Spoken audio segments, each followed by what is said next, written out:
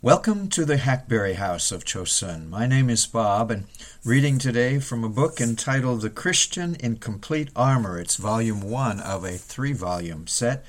It was written by William Gurnall, the English Bible scholar and pastor who died in 1679. We're looking at number 4 in his divisions, an admonition to appropriate the power of his might. Paul continues his exhortation by again stressing the source of our strength. He says, and in the power of his might. Two questions come at once to mind. First, what is meant by the power of his might? And second, how does the believer avail himself of this power?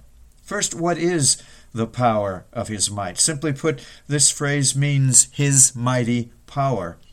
It is like another passage, to the praise of the glory of his grace, which means to the praise of his glorious grace. Sometimes the Lord is described as strong and mighty, sometimes as almighty. What matters is that we grasp the significance of God's infinite, almighty power. And then appropriating God's power. How does the believer tap into his source of power? To be strong in the power of the Lord's might requires 2 acts of faith.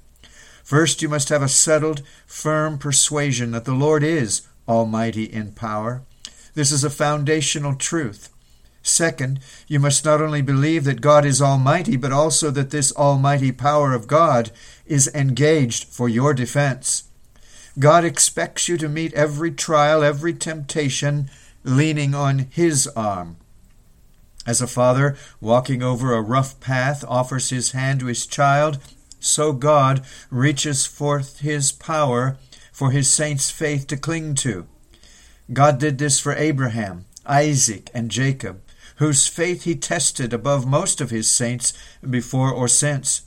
For not one of the great things which were promised to them came to pass while they were on this earth. How then did God make himself known to them?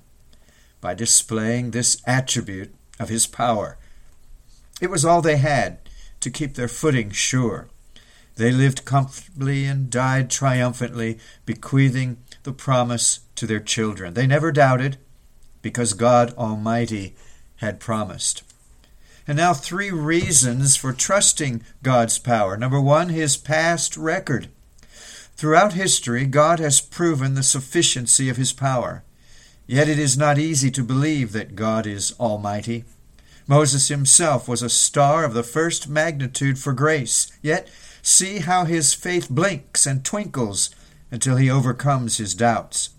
He said to God, the people among whom I am are 600,000 footmen, and thou hast said, I will give them flesh, that they may eat a whole month.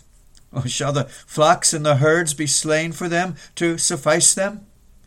This holy man lost sight for a time of the almighty power of God and began questioning how the Lord could keep his word.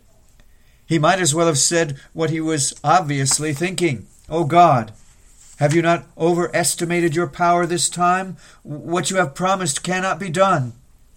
For so God interprets his reasoning, and the Lord said to Moses, is the Lord's hand waxed short? It was the same with Mary in the New Testament. Lord, if thou hadst been here, my brother had not died. To this, her sister Martha added, Lord, by this time he stinketh. Both were godly women, yet they had serious doubts about the extent of Christ's power. One limited him to place, if thou hadst been here, as if Christ could not have saved Lazarus' life absent as well as present. The other limited him as to time. Now he stinketh, as if Christ had brought his remedy too late, and the grave would not release its prisoner at his command. Despite their unbelief, God proved himself faithful. And now, Christian, before you point at the wrinkle in their faith, perhaps you should check for the holes in your own. Do not have such a high opinion of yourself as to think your own faith does not need your utmost effort continually to acknowledge the almighty power of God. When you see these heroes of the faith dash their feet against this kind of temptation, how can you be so confident? And then, secondly, your present dilemma. Without God's strength, you cannot stand in the hour of testing. The challenge is beyond the stretch of human fortitude. Just suppose all your strength is already engaged to barricade your soul against temptation, and Satan is steadily hacking away at your resolve. What will you do? You need not panic. Only send faith to cry at God's window, like the man in the parable asking his neighbor for bread at midnight, and he who keeps covenant forever will provide. When faith fails, however, and the soul has no one to send for divine intervention, the battle is all but over, and Satan will at that very moment be crossing the threshold. When you are in the midst of testing, do not give up in despair. Faith is a dogged grace. Unless your soul flatly denies the power of God, this courier, faith, will beat a well-worn path to the throne. Doubt cripples but does not incapacitate faith. Indeed, even as you are disputing the mercy of God and questioning in your mind whether he will come to your rescue, faith will make its way, if haltingly, into his presence. And the message it delivers will be, "If thou wilt, thou canst make me clean." But if you conclude finally that God cannot pardon or save, cannot come to your rescue, this shoots faith through the heart. Then your soul will fall at Satan's feet, too disheartened to keep the door shut any longer to his temptation. Remember this: the one who abandons faith in the midst of a spiritual drought can be compared to the fool who throws away his pitcher the first day the well is dry. Number 3, his eternal desire. It has ever been and always will be the Father's will that we trust only him. God demands to be called the Almighty. He insists we place our confidence in him. That child is wise who does as his father bids. Man may be called wise, merciful, mighty, but only God is all-wise, all-merciful, almighty. When we leave out this prefix, all, we nickname God, and we call him by a creature's name, which he will not answer to. His insistence on this particular is accented in several ways. First, in the strict command to give him glory for his power. He has made it clear in his dealings with men that all power is his, and he will not share his glory with any other. Neither fear ye their fear, nor be afraid, but sanctify the Lord of hosts himself. And not only in the midst of a marvelous display of his might, in the darkest hour, in the least likely circumstances, faith must run to the Father with praises for his greatness. The severe discipline that he administers when we fail to trust him also shows the importance of acknowledging his omnipotence. Our faith is so important to God that he will sometimes chastise his dearest children when they stagger in this area. He expects us to trust him, even when we come off poorly by our own standards. We are not to argue or reason.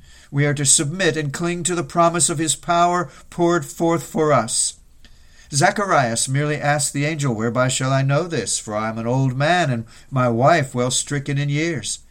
And for daring to question the vastness of God's power, he was struck dumb on the spot. God longs for his children to believe his word, not to dispute his power. The distinguishing mark of Abraham's faith was that he was fully persuaded that what God had promised, he was able also to perform. To encourage our trust, the Lord often intervenes in mighty ways on behalf of his people. Sometimes he allows an opposing force to arise, so that at precisely the right moment he can raise up a more magnificent pillar of remembrance to himself. This pillar will stand in the very ruins of that which contested his power. And thus when he intervenes, all must say, "Almighty power was here." Such was the case with Lazarus. Christ stayed away until the man was dead in order to give a greater demonstration of his power. God sometimes used the same method in the Old Testament. Remember the Exodus? If God had brought Israel out of Egypt while Joseph was in favor at court, they probably would have had an easy departure. Instead, God reserved his deliverance for the reign of that proud Pharaoh who cruelly oppressed them and satisfied his lust upon them. that his children might know beyond doubt who had delivered them. God's timely intervention is a confirmation that you can believe his almighty power is yours, engaged for your defense and help in all trials and temptations. God miraculously brought Israel out of Egypt. Did he then set them down on the other side of the Red Sea to find their way to Canaan, using their own skill and strength? No. The Lord God bare them as a man doth bear his son, in all the way that they went. God makes the soul willing to come out of Satan's clutches, and then brings him out of spiritual Egypt by his converting grace. When the saint is upon his march, and the whole country rises up against him, how will he get safely past all his enemies' borders? God himself will enfold him in the arms of his everlasting strength. We are kept by the power of God through faith unto salvation. The power of God is that shoulder on which Christ carries you, his lost sheep, home, rejoicing as he goes. The everlasting arms of his strength are eagle's wings, upon which you are both tenderly and securely conveyed to glory. Exodus 19:4. Next time we come together, we'll be talking about the fivefold bond securing God's power. Fivefold bond securing God's power. Thank you for listening, and do look around the site. We have 3,500 audios featuring some of the church's great preachers, persecution stories from North Korea in English and Korean, Bible studies on a number of subjects, and a blog.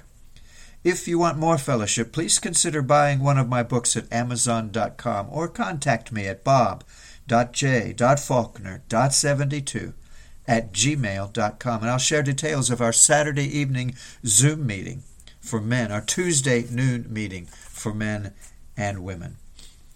Well, this is the Hackberry House of Chosun, and this audio is being released on the 5th of March, 2023. Make that the 6th of March, 2023. Lord willing, we will talk again real soon. Bye-bye.